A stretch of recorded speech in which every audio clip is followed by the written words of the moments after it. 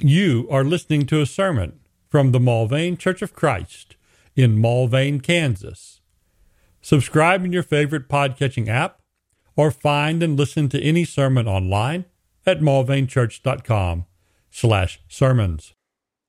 Tonight in 1 Thessalonians 5, we are at the place in the letter where the Apostle Paul, like he does in so many of his letters, gives rapid exhortations because the letter is drawing to a close, but there is just still so much to say. And so oftentimes we do close a letter with a number of brief, direct, to the point exhortations. One good thing about these types of exhortations is in other letters we compare them up to the long versions of these, and we can then explain them. Or we can use these short ones as summaries for sections of other books. In this case, depending on how we divide it, if we want to divide it phrase by phrase, we have 5 things, or if we want to divide it by topic, we have 2. I think we'll call this 2, but they have segments. So verses 19 and 20 of 1 Thessalonians 5 is our first instruction in 2 segments. Do not quench the spirit. Do not despise prophetic utterances. So the quenching of the spirit in the first century church was something they were to avoid. Don't hinder those who are working by, teaching by, bringing us instructions particularly by the Holy Spirit. To tie this with prophetic utterances, I think shows us the truth that's in 1 Corinthians 14, where the Apostle Paul talks about the supremacy of prophecy among all the spiritual gifts. As we know, there is in 1 Corinthians 12 and in 1 Corinthians 14 a great variety of spiritual gifts. Chapter 13 tells us that love trumps them all, and love is the thing we should most concentrate on.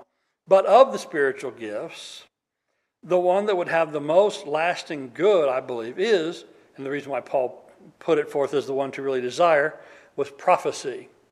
Because the word we can take with us. Other gifts, such as gifts of healing. How many people does that help? Well, one directly, and all of the ones associated with them indirectly. That might help a whole family to heal, a mom or a dad, right?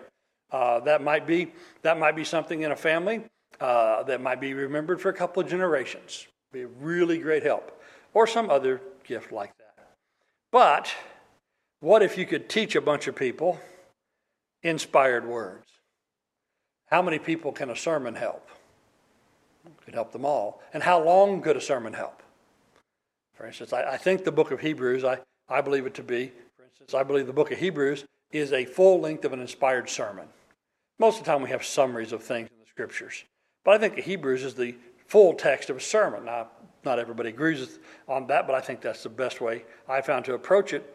But a long-form section like that of inspired teaching, how many people could that help and for how long? And so, don't quench the Spirit. Don't work against anything the Spirit's doing among you, but particularly that which is prophetic. And then the second exhortation about examination and doing the right thing. So examine everything carefully. It's interesting that comes right after prophetic utterance. What's one of the things the devil faked early on in the church and has been faking ever since? Messages from God. How many people are in different religions today that are purported to be based on messages from God? Either given directly to the local group or given to some previous prophet and written down in a book.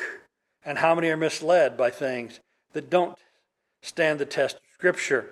They aren't in the canon of Scripture, but people still hold to them and follow them as doctrine because supposedly they're prophetic. So I think that's the key as to why we go from prophetic utterances to examine everything carefully.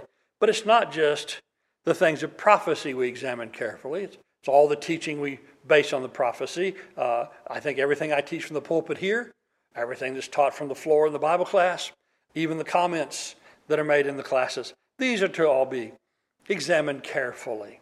Or as the King James there would say, test all things. Test everything. Why? So that we can see what's good. What if it is good? Hold fast to it. What if it's bad? Abstain from it. So test it to know what it is. So use some spiritual discernment. Use some spiritual judgment. So here's our rapid exhortations as we close the book. Listen to what the Spirit's saying and what the Spirit's doing, especially the things that are inspired words. Of those and everything else as well, see if it's good or bad. If it's good, do it and do more of it. If it's bad, abstain from all of it. All right, that's the quick exhortations. And with that, we're done quickly. We'll have more as we go in closing blessings and exhortations. But with these things, let's take these and use these principles still to honor what the Spirit truly gave us, to examine to see if it really is, if it's purported to be the words of the Spirit, if it is, and then based on it, is it good or bad? Thank you for listening to this sermon from the Mulvane Church of Christ. Additional sermons and information available at mulvanechurch.com.